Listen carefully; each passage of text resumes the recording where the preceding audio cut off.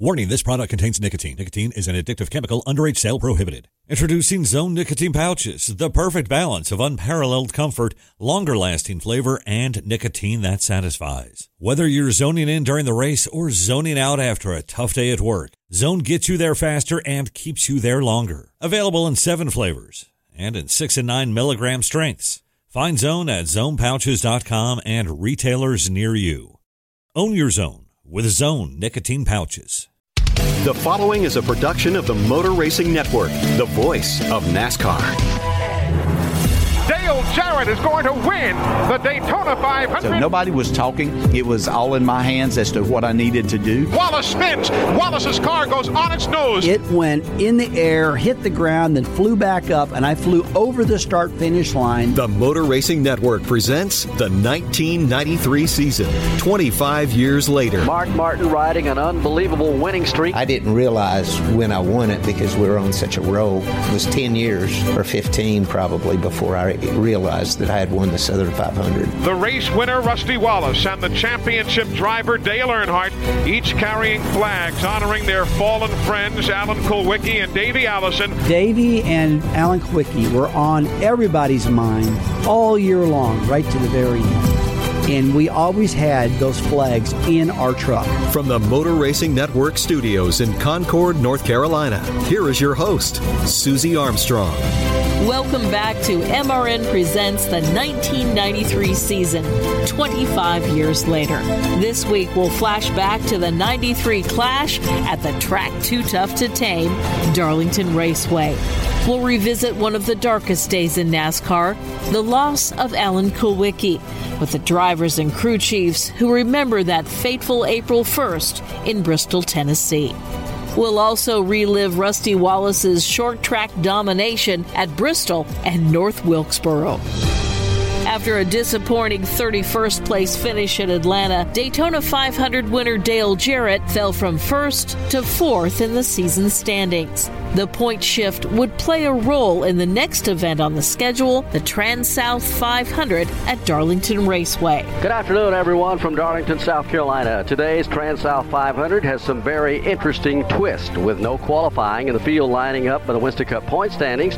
That will put several top teams not having a good starting position. And Eli, that also will put some of those top teams pitting in the back straightaway, and that can be a big disadvantage. Not much practice here also for any of the teams, and we understand that tire wear could be a big factor today. So all of those things are going to come into play before the day is over. Gaining the point lead in Georgia, Dale Earnhardt earned the pole for the 500-mile Clash. Been a long time since you've been number one in the points. Y'all going to be able to stay here for a while?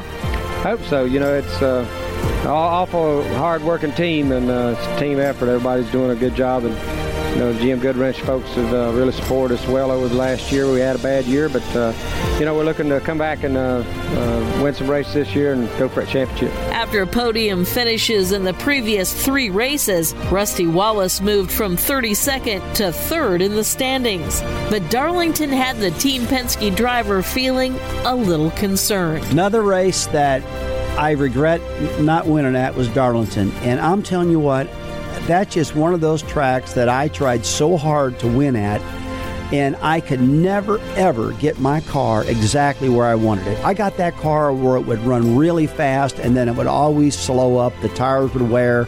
And I tell you, I chased that thing. I had good runs. I had some really good runs and some pretty good finishes there. I'll never forget the year. I think it was, oh my gosh, I think it was 89 maybe, or something, where Bill Elliott and I just had an incredible run, and I finished second, and he won, and we run bumper to bumper, lap after lap after lap, and the race was over.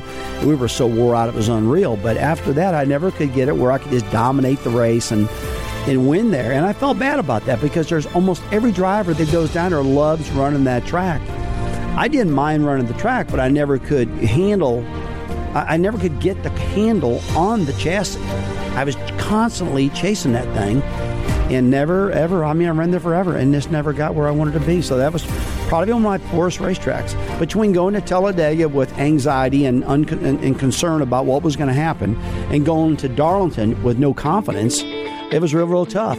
The rest of the tracks, I had confidence. 367 laps for him to go. Green flag goes in the air. They set sail for turn number 1. Mark Martin had a strong car as the green flew, taking the lead from Dale Earnhardt on lap 49. Martin has finally made that move to the bottom side of 2 and gotten himself up in front of Earnhardt now into the entrance of turn 3. So the second leader of the race, Mark Martin, off of turn 4. You know, we were constantly evolving on chassis, on front-end geometry, and bodies, and sometimes the aero. I mean, you know, I told you we usually run a 1800 in the right front and an inch and an eighth bar. We went down there, and it may have been that race because I remember it clearly as everything. The thing was just loose in practice. It was loose, and we, you know, kept up. We went up to, you know, 1900, still loose. Went up to 2000, still loose, guys. Man, we got to do something. I can't do anything. And we ran a 2,150-pound right front spring and an inch and 3/8 bar, which I had never raced more than an inch and 1/8 bar in any car, anytime, ever. And we hauled. I mean, we hauled in that race. But I would assume that since we weren't wind tunneling cars at the time, you know, regularly, every car or whatever, I would assume that particular car had a you know, forward aero balance or something like that, because that was incredibly strange. And when we went back the next time, we didn't have to, you know, obviously didn't have to run that again. So, you know, the cars are consistent now as they build them one right after another. But back then, we didn't have the same tools that they have today to chase, you know, to really reproduce everything exactly the same each time. We use a tape measure, eyeball, tape measure, whatever. And so there were more variations car to car back then. On the 100th circuit, Jeff Gordon's day ended in a crash with Michael Waltrip. Trouble in turn 1. Jeff Gordon gets nailed to the rear by Michael Waltrip. The car spins up to the outside retaining wall. A lot of damage to the rear end of Gordon's DuPont Chevrolet. He drops down to the inside as Michael Waltrip's able to drive off. We're in the garage area with Jeff Gordon to get his comments. Jeff, what happened? You go ask Michael Waltrip. That guy, I don't know. I mean, I'm so frustrated right now, I don't want to say anything because, you know, this car was just running great, riding along on old tires. I mean, how smart do you have to be to know when you got new tires and other guys out there on old tires, you got to be careful around them. You know, there's such a difference in speed between new tires and old tires. I mean, he just drove right into the back of me. Here he is, however many laps down he usually is, and I'm running third in the race, and he takes me straight out. I remember this one well. I don't remember. Thanks for bringing these memories up from 93. So 93, Darlington, we were running really strong. I think we were second or third. You know how the fall off was back then at Darlington. I mean, you'd lose 3 seconds by the end of a run from the beginning of the run. And so some green flag pit stops had started, and we were about to make our green flag pit stop. And I mean, I was having to back the entry way up and just sliding the car around. And I was getting ready to pit. Michael had just come off pit road with fresh tires, and we went down into turn 1 at the time, now turn 3, and I checked up for the corner, and he just ran right over the top of me. And I don't remember if he wrecked. I think both of us wrecked, if I had to remember. And yeah, I was pretty nasty in my interview. And what I remember is you know, I was bad-mouthing Michael because I was so angry, and then I saw him. This is the, you know, typical deal. I think I saw him at a party or somewhere like 4 days later, 3 days later. And you know, you have to. I'm 5'8". Michael's what, 6'4", whatever the heck he is. And I remember him coming up to me saying, "I really didn't appreciate those things that you said about me." And I looked up and took those words back that I said real quick, and told him I apologize. But it was a valuable lesson for me because one is, you know, I was this young, arrogant punk coming into NASCAR that had to earn my way and had to, you know, be much more experienced before I would ever say anything like that again. Then when you do get experience, you realize it doesn't do you any good to say things like that. Gordon's crew chief, Ray Evernham. It's kind of funny because whenever Jeff would get into somebody, they're always like 9 feet taller than he is. You know, Michael Waltrip and Dale Jarrett and Steve Grissom, people like that. I wish he'd have gotten into it a little bit more with the Burton. Somebody could, you know, that couldn't have beat us all up. But you know, it just was one of those deals. You know, we were out there running good, but we were on used tires. Michael pitted on new tires, and he and Jeff hadn't really raced together that much. And Michael got in the corner hot, got in the back of Jeff, and spun him around. And you know, when you're new into this business, everything's just terrible. And then as you get older and you realize, look, there's going to be another one next week. So that was not a good day, but you know, I think it was a lesson that Jeff learned, that you know, you maybe should just try and cool off a minute or two before you get on the radio or TV. Darlington has never been a great track for Kyle Petty, but he managed to lead 19 laps and finish 7th. Not a bad day. Probably the last time I ever led a lap there was 1993, that's for sure. But you know, it's just, again, some places, and we go back to Rockingham, some places I was a lazy driver. And what I mean by a lazy driver is I let off early, tried to get on the gas a little bit quicker, not wide open, just kind of feather into it and go. And some places suit that style of driving. Dover is a place that matches that. North Wilkesboro used to be a place that matched that. There's other racetracks that kind of match that style. But if you had to drive like Earnhardt and drive until you saw Jesus, no, I wasn't that kind of driver. At the end of the day, it was Dale Earnhardt leading at the Checkers, his first 1993 victory. Dale Earnhardt backing off the speed while the Flying Aces climb atop the pit wall. They begin to celebrate, and for the 8th time in his illustrious career, Dale Earnhardt wins here at Darlington. Well, we talked a little bit before this thing started. You seemed like you're sitting there pretty well relaxed. Said you wasn't maybe feeling too good or something. You feeling better now? Yeah, I feel better. You know, I'd like to thank all these boys that worked on this race car. They did a super job. I can't say enough about them. They worked hard all winter and come up with this race car here. It ran second at Rockingham. It's a good race car. We're proud of it. Dale Earnhardt's crew chief, Andy Petrie. Well, we had a turning point the week before. We had been, like I said, the communication was not really smooth. Dale and I were not, I would say, gelling. Our personalities were very similar, so we were butting heads a little bit. Richard called us in his office the week before, like Tuesday of the week before that. Had just the three of us, and said we were going to have to start what he called bonding. You guys need to figure out how to communicate better, and I want to see you guys bonding. Well, you know, Dale. He grabs me, he says, by the shoulder, says, all right, Richard, me and Andy, we're going to bond this week. You know, kind of making a joke about it. But, you know, Richard was serious that he saw a problem here that we needed to try to work through. So we go to Darlington. We go and practice on the first day, maybe qualify. And Dale comes to get me after practice. He says, hey, we're going to the restaurant downtown, me and Teresa and some people, and me and you are going to go bond. He says, so I want you to go with us. I said, okay. So I sit beside him at dinner. We talk about some things. And I explained to him how I wanted to run the practice the next day because the tire durability was going to be a big issue there. At that time, we were failing right fronts at tracks like Darlington. And with that particular tire, we were. And I said, we're going to have to figure out a way to make it last longer. And so we're going to run really long runs tomorrow until we fail that tire. And he goes, what? I said, yeah. I said, it won't blow. We'll get a warning, but I want to run it till failure, and then we'll keep working on the car to try to extend it, try to make the tire last longer. And so we made all these long runs, and I think 2 practice sessions on Saturday.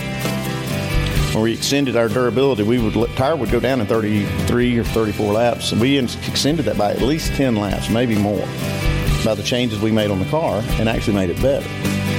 And he wasn't quite on board until that night. I think when we talked about it and so-called bonded, he decided to go with it, right? Well, so we wound up in Victory Lane, and I remember putting the window down and looked at him. I said, now that's what I call bonding right there. That's how you do it.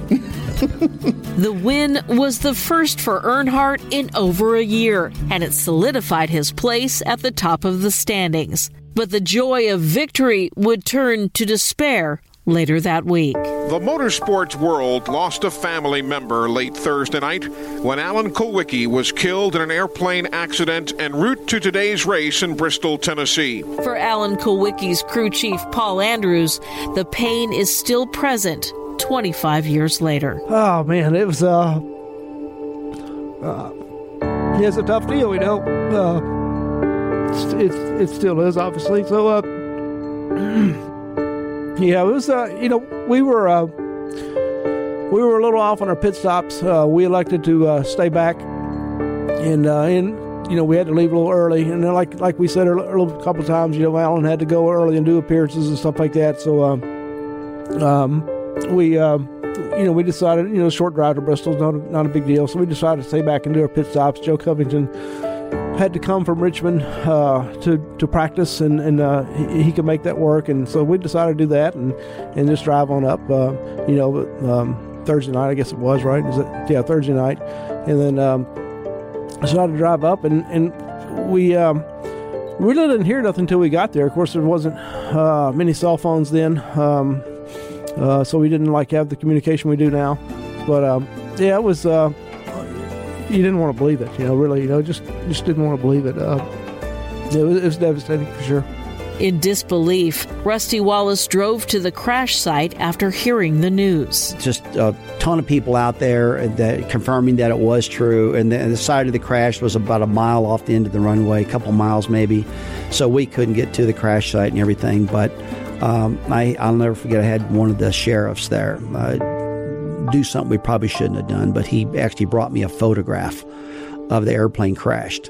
And then to me, I saw everything, and I was able to confirm what happened, So that airplane ended up icing up, it iced up and crashed. But it was a couple miles away from the end of the runway, and I drove out there and got to see the whole thing. So I left. It was a slow drive back to the hotel. I remember going back and just going back to the restaurant, talking to some people, and then straight to the room in disbelief. Wallace recalls the sadness that followed. I remember just massive emotion, out of all. The sadness was incredible, and how because Alan was the little guy that came with nothing, that really won races and a championship with hardly nothing. There's times you go to the shop, he had 2 cars sitting there when everybody else had 10 cars sitting there.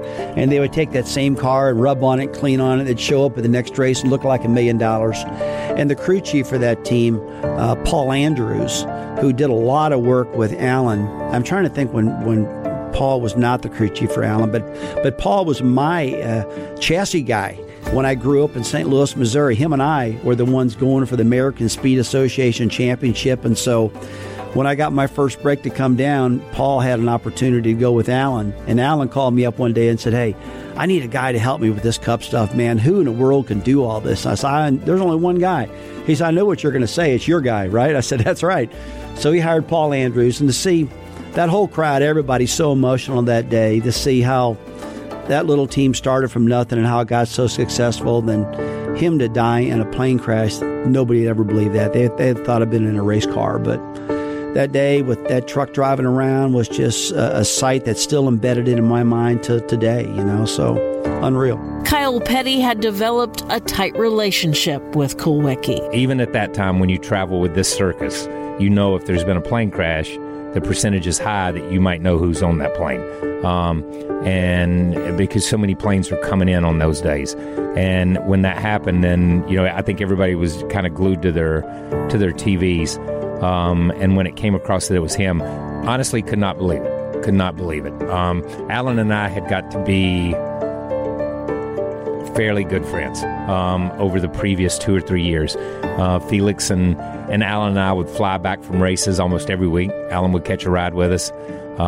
We'd stop and go to dinner before we all went home. We went to a Christmas party and a New Year's Eve party that year before he was killed after he won the championship, and celebrated with him in New York and all that. So for me, it hit really close. It was a very personal, very private moment but I remember exactly sitting on the end of the bed and crying while I was watching the TV. So it was a very emotional time. Sabco Racing's Kenny Wallace was a close friend of Kawicki as well. Alan Kawicki had asked me to go to work for him, years before I became a race car driver.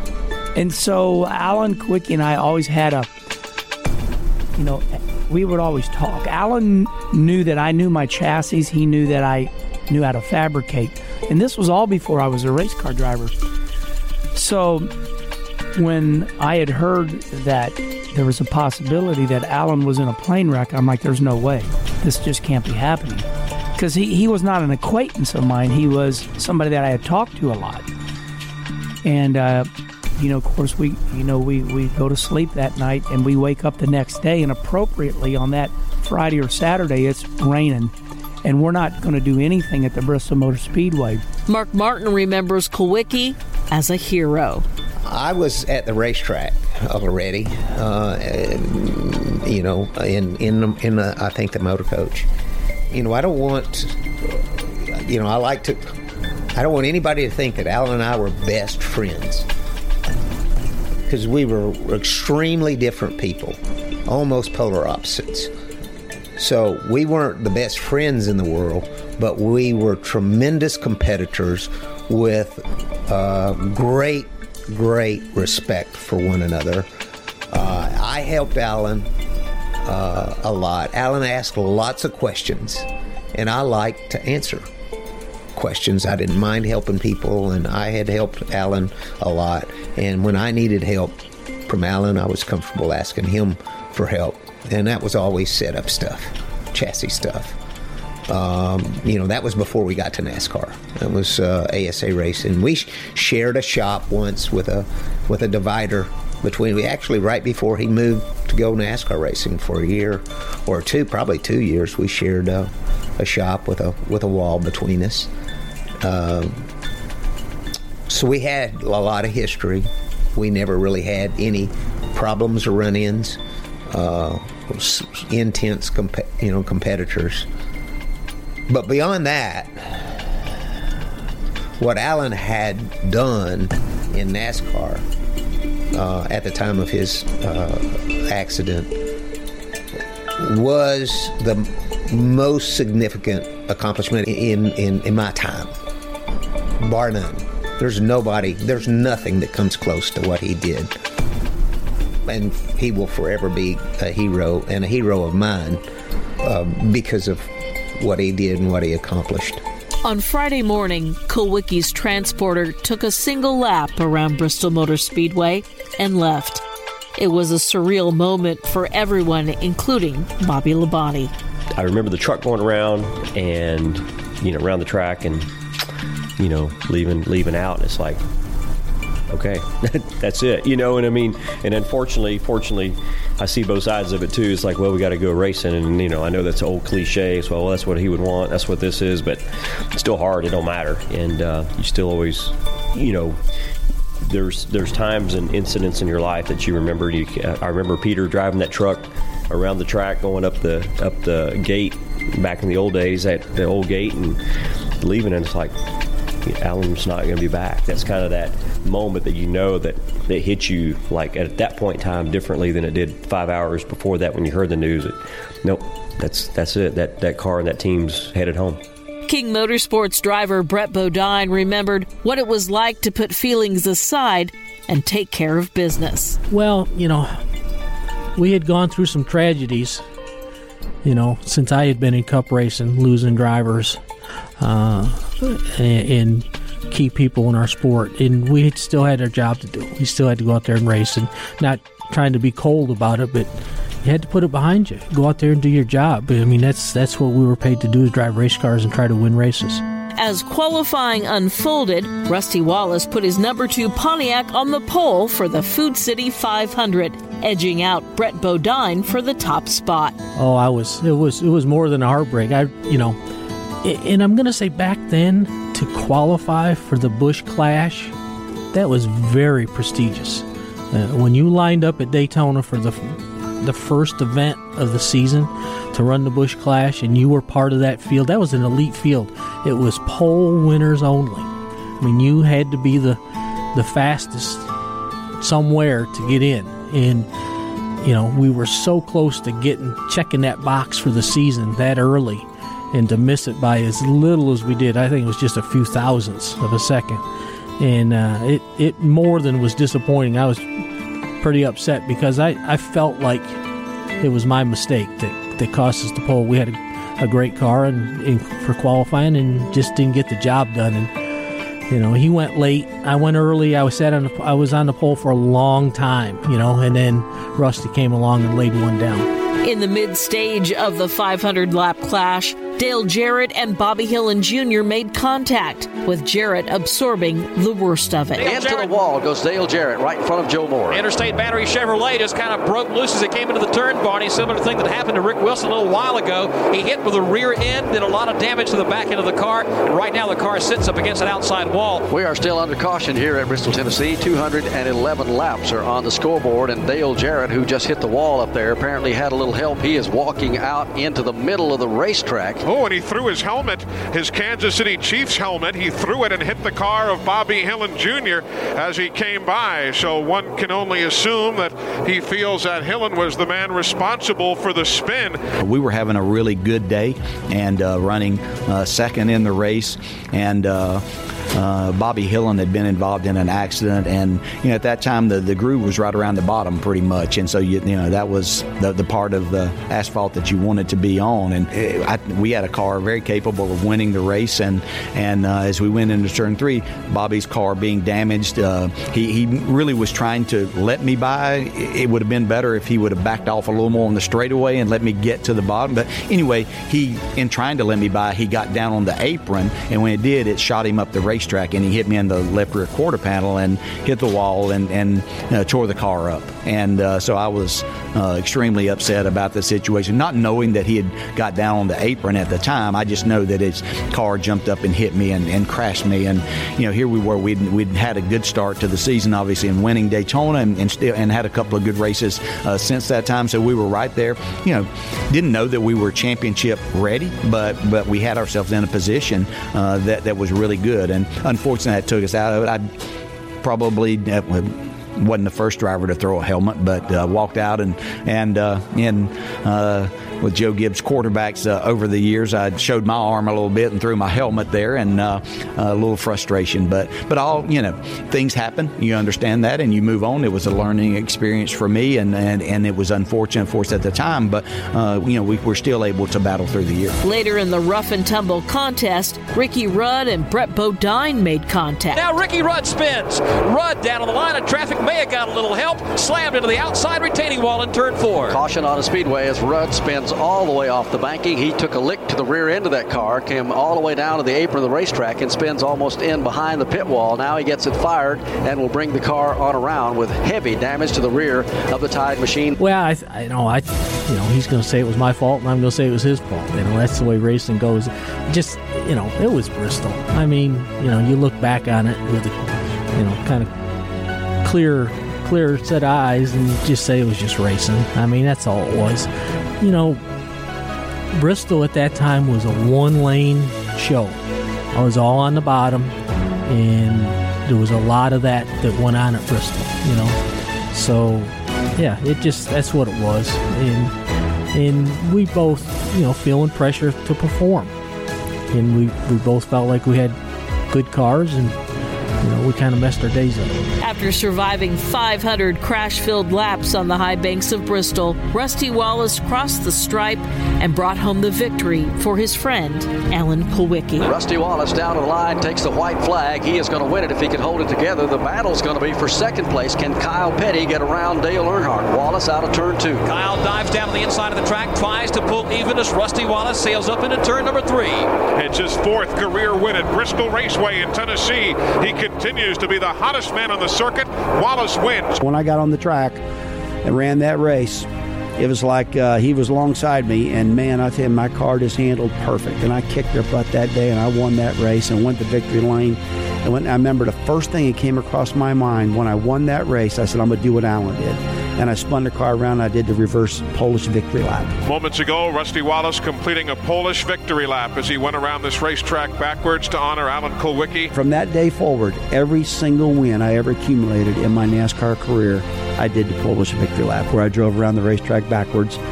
And it was pretty cool because I would drop the window net and I would look out the driver's window and I was able to look up at the race fans and wave at them, and they're taking all the pictures, and it put me really close to the fans, which I thought was really cool. And actually, personally, I prefer doing that much more than currently the guys spinning out and doing donuts with excitement. I don't like how it puts the drivers in a big pile of smoke and the fans can't see them. But they have changed it and made it better now. But back then, it was all for Alan, and he's the one that started it, and then it ended up working out pretty good. North Wilkesboro Speedway was the next stop on the schedule, another short track and another favorite for Rusty Wallace. Boy, that was another racetrack. Here we go back again to a short track where I feel like I got all this confidence because I cut my teeth into short tracks in the Midwest. I won the championship with the American Speed Association back in '83, and that upbringing that myself and Davey Allison and Alan Kulwicki and Mark Martin got from the ASA series back then was so monumental. It taught us how to build engines, it taught us how to set chassis up, and it taught us how to race on short tracks. And so every time I went to a short track, I just had this amazing amount of confidence. And so to go to Wilkesboro, that's another race that I went there expecting to run good, you know. Maybe not win, but to run good. I mean, we were plenty capable of winning, but I'm not. I want to have a positive attitude going in all those style races that I can do it. But I don't want you to think I was cocky going into it thinking that, I'm the only guy can win. But that was another one where, you know, getting good grip and having a good handling car was everything in the world. The raucous Bristol Bash left tempers still ruffled for some drivers, including Ricky Rudd and pole sitter Brett Bodine. Well, you know, we're just coming out of Bristol. You know, you run a couple short tracks in a row, boy, things are going to get heated. You know, and it's payback time and get even time and all that. And we had another great car that weekend at Wilkesboro. Wilkesboro seemed to be a track I really took well to. It's where I got my first win, my first pole. And then we went up there with a Ford and sat on the pole again. And it was, standing in the garage area, and Ricky come by and he made a remark that didn't sit well with me, and the fist started flying. And unfortunately, it's not something I'm real proud of, but it happened, and it made front page news in Charlotte and the Winston-Salem papers and all that, and it kind of boiled over right there. Kind of came to a head. Hendrick Motorsports driver Ricky Rudd. I don't really remember it. I remember we had a run-in at Wilkesboro. I didn't remember the Bristol part of it. I knew there was something there. I didn't used to get mad just to get mad. There had to be a good reason for it. And I don't remember. I do remember walking up to Brett at Wilkesboro, and I didn't know exactly the timeline, but I do remember having a pretty serious conversation with him and just let him know that I didn't like what he did the week before or during that event. I can't really remember the details, to be honest with you, but again, those things are, man, I look at them now, you look back and you have to laugh at them because it seemed so serious at the time, and now I look back, it's kind of comical, really. Once the dust settled, it was an all Bodine front row for the first Union 400 as Brett's brother Jeff Bodine qualified second. It was the first time the two had ever started side by side on the front row. Jeff Bodine is outside pole. Winston Kelly's with him. Jeff, it's got to be special. First time ever in all forms of racing, as much as you and Brett have run against each other, starting on the front row with him, but I bet you'd swap slots. Yeah, that's a tongue twister, right? Sure, it'd be a lot nicer to be on the inside, but no, this is history. That's why I just told Brett out there, we're making history. Had all the photographers out there taking the pictures, documenting it. That's what you got to do. So I'm really proud of it. I know he is. So for Brett Bodine and family, it was a proud moment. It really was. That was, I still have that picture hanging in the house. I mean, that was a proud moment for us to be on the front row, him driving for Bud and me for Kenny Bernstein. So that was really important. That was really cool. The exhilaration was short-lived, fading just after the drop of the green. Pace car out of turn number 4, in behind the pit wall, getting set to go. The Bodine brothers up on row number 1. It's going to be interesting to see which one can lead the first lap. They're down. The green flag is in the air. They haul into turn number 1. Good start for Brett Bodine. He gets out all by himself.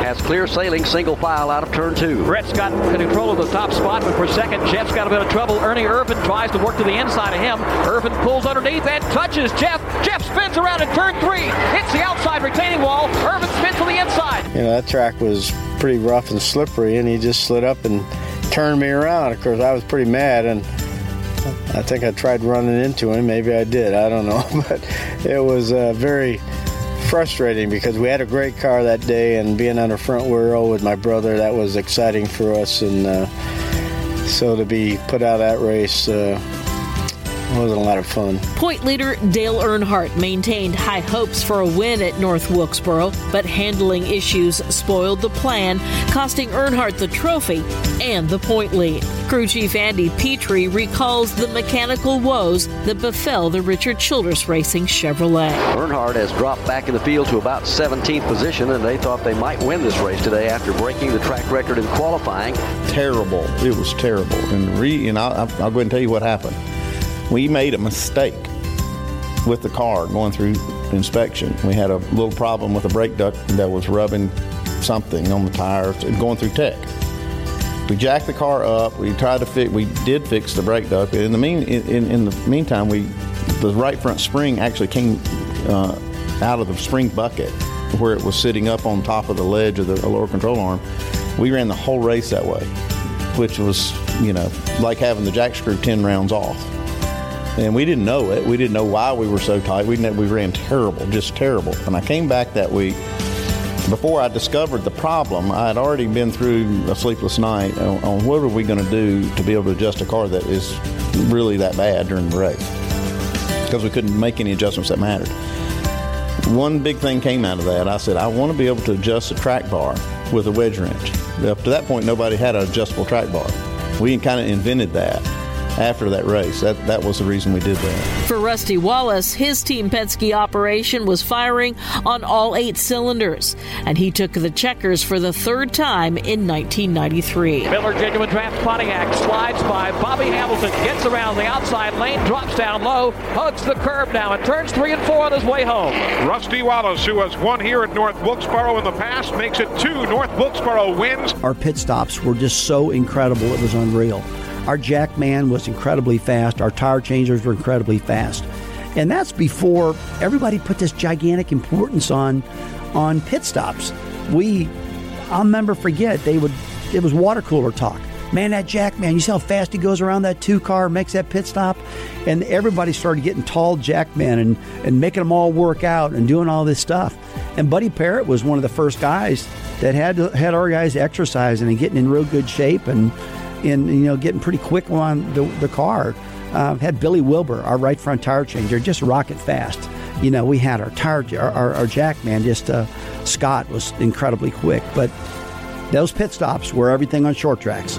But that handling that car was really important also. So we had both. And that was another good victory at Wilkesboro. As the beer showers soaked the number 2 Pontiac team in North Wilkesboro Victory Lane, Wallace took command of the point lead for the first time, with Dale Earnhardt close behind. Coming up next week on MRN Presents the 1993 season, 25 years later, we'll revisit Martinsville, Talladega, Sonoma, and the event that changed the course of the season. As Wallace spins, Wallace's car goes on its nose. It barrel rolls 3, 4, 5, 6, 7, 8, 9 times. That car went in the air probably about 35 to 40 feet. All I remember about the wreck is the car come out of the sky and it landed on its nose. really high rate of speed. It's like dropping a rock out of the sky and just hitting the ground. Thank you for joining us. I'm Susie Armstrong. We'll see you next time. Today's program was a presentation of the Motor Racing Network with studios in Concord, North Carolina and Daytona Beach, Florida. The 1993 season, 25 years later, was written and produced by Rich Culbreth. Any use of the accounts or descriptions contained in this broadcast must be with the express written permission of NASCAR and the Motor Racing Network.